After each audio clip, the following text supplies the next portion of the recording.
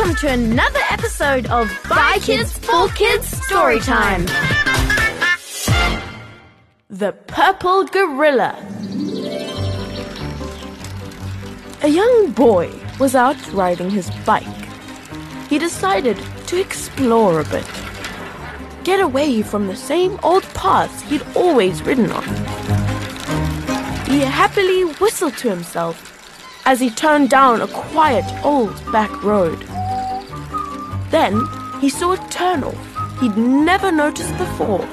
Interesting. He thought, might as well go take a look what's down there. And as he was riding, the road got rougher and rougher and gloomier and gloomier. Heavy clouds started to gather overhead. In an instant, lightning struck, and a torrent of rain drenched the poor boy. Just as he was about to turn around and race home, he saw a light up ahead. So he thought, maybe I could just stand on somebody's porch until the rain dies down. Or maybe, with a bit of luck, I'll find some nice people there who could call my parents to come pick me up. He dragged his bike up the steps of the porch and took a moment to catch his breath as the rain came hammering down. He noticed a sign on the door that said, "Welcome," in big letters, and in small letters, "Come in." He thought to himself. He leaned his bike up against the wall and tried the door. It was unlocked. He pushed it open rather nervously and stepped inside. Inside was a fairly ordinary little kitchen with a fridge, a table with a bunch of purple flowers on it, and a chair. There was a book on the table. He started reading it. It said, "This place is for people in need, like you, dear traveler. You may do anything you want here. Eat, sleep, relax. Except for one thing. Do not enter the door behind you." The boy slowly turned, and there, behind him, was a heavy metal red door, bolted shut, that had a sign that said, "Keep out." Well, this story would be happily over if he simply did what the mysterious book had told him. But no, his curiosity got the better of him. He approached the ominous door and used both hands to heave back the bolts. He pushed the heavy door open.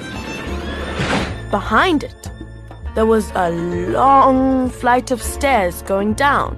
This is creepy, he thought to himself. He walked down the stairs and heard the metal door slam behind him. At the bottom of the stairs was a sturdy blue door with a sign that said, "No admittance. This means you." Again, the silly boy opened this door. And behind it was another flight of stairs going down. As he went down these stairs, again the door slammed shut behind him. He got to the bottom of the stairs, and there was a yellow steel door with a huge old padlock, and hanging from a hook, a huge old key. The sign on this door said, "Go away. This is your last chance." He took the key and opened the lock, and the door slowly swung open, revealing a great big room. In the middle of the room was a large metal cage. In the cage was a giant purple gorilla sitting on a stool, looking down with its arms folded. It appeared to be lost in its own thoughts and had not noticed the boy at all. On the bars of the cage was a big sign. "Do not feed the gorilla. You have been warned." There was a pile of bananas next to the cage. The boy couldn't resist temptation. He threw one in, and without looking up, the gorilla caught it. He peeled it and ate it. Then, with a heavy sigh, folded his arms and continued to sit in silence. I don't see what the problem is, Thought the boy. Maybe I'll try talking to him. So he said, Excuse me, Purple Gorilla, are you okay? Why are you locked in this cage? The boy didn't really expect the purple gorilla to talk back. And of course, he didn't. He just sat there on a stool with his arms folded, gazing into the distance. Feeling bolder, the boy giggled naughtily and jiggled about in front of the cage, pulling a face. But the purple gorilla took no notice at all. I wonder. The boy thought to himself. He squeezed himself against the bars of the cage and stretched his arm through to touch the gorilla. It didn't even look at him. He stretched and stretched until his fingertips just touched the gorilla.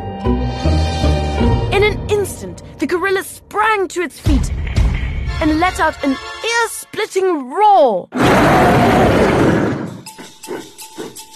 Then it stomped towards the walls of the cage, grabbed the bars, and began to bend them apart. Terrified, the boy turned around and started running away. He got to the yellow door and saw there was a sign on it that said, Told you so. He threw the door open and turned back to see that the gorilla had bent the bars completely open. He sprinted up the stairs to the blue door. Help! The sign on this door said, Don't say we didn't warn you. He opened it, and as he did so, looked back to see the purple gorilla roaring and charging towards him. He ran up the next flight of stairs. He could hear the gorilla breathing behind him. He got to the last door, and the sign on this one said, This is your own fault.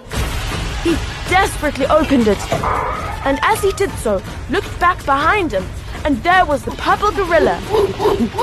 And he was getting really, really, really close. He hurtled through the house and out onto the porch. The door slammed behind him and burst open again immediately. Smashed into pieces.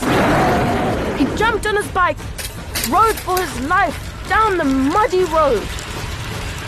The bike slipped in the mud, and the terrified boy fell into a puddle. He looked up, and there was the gorilla, leaning over him. It reached out its big purple hairy hand. It came so close to the boy's face, he could smell rotten banana fumes wafting up his nose. The hand came closer and tapped him on the shoulder. And the gorilla said, Tag, you're it. Thank you for listening to this episode of By Kids for Kids Storytime, performed by Mo Gashago and Max and Ruby Jews. Hey guys, if you like this episode, please share it with your friends and family. It is one of the best ways to support BKFK Storytime.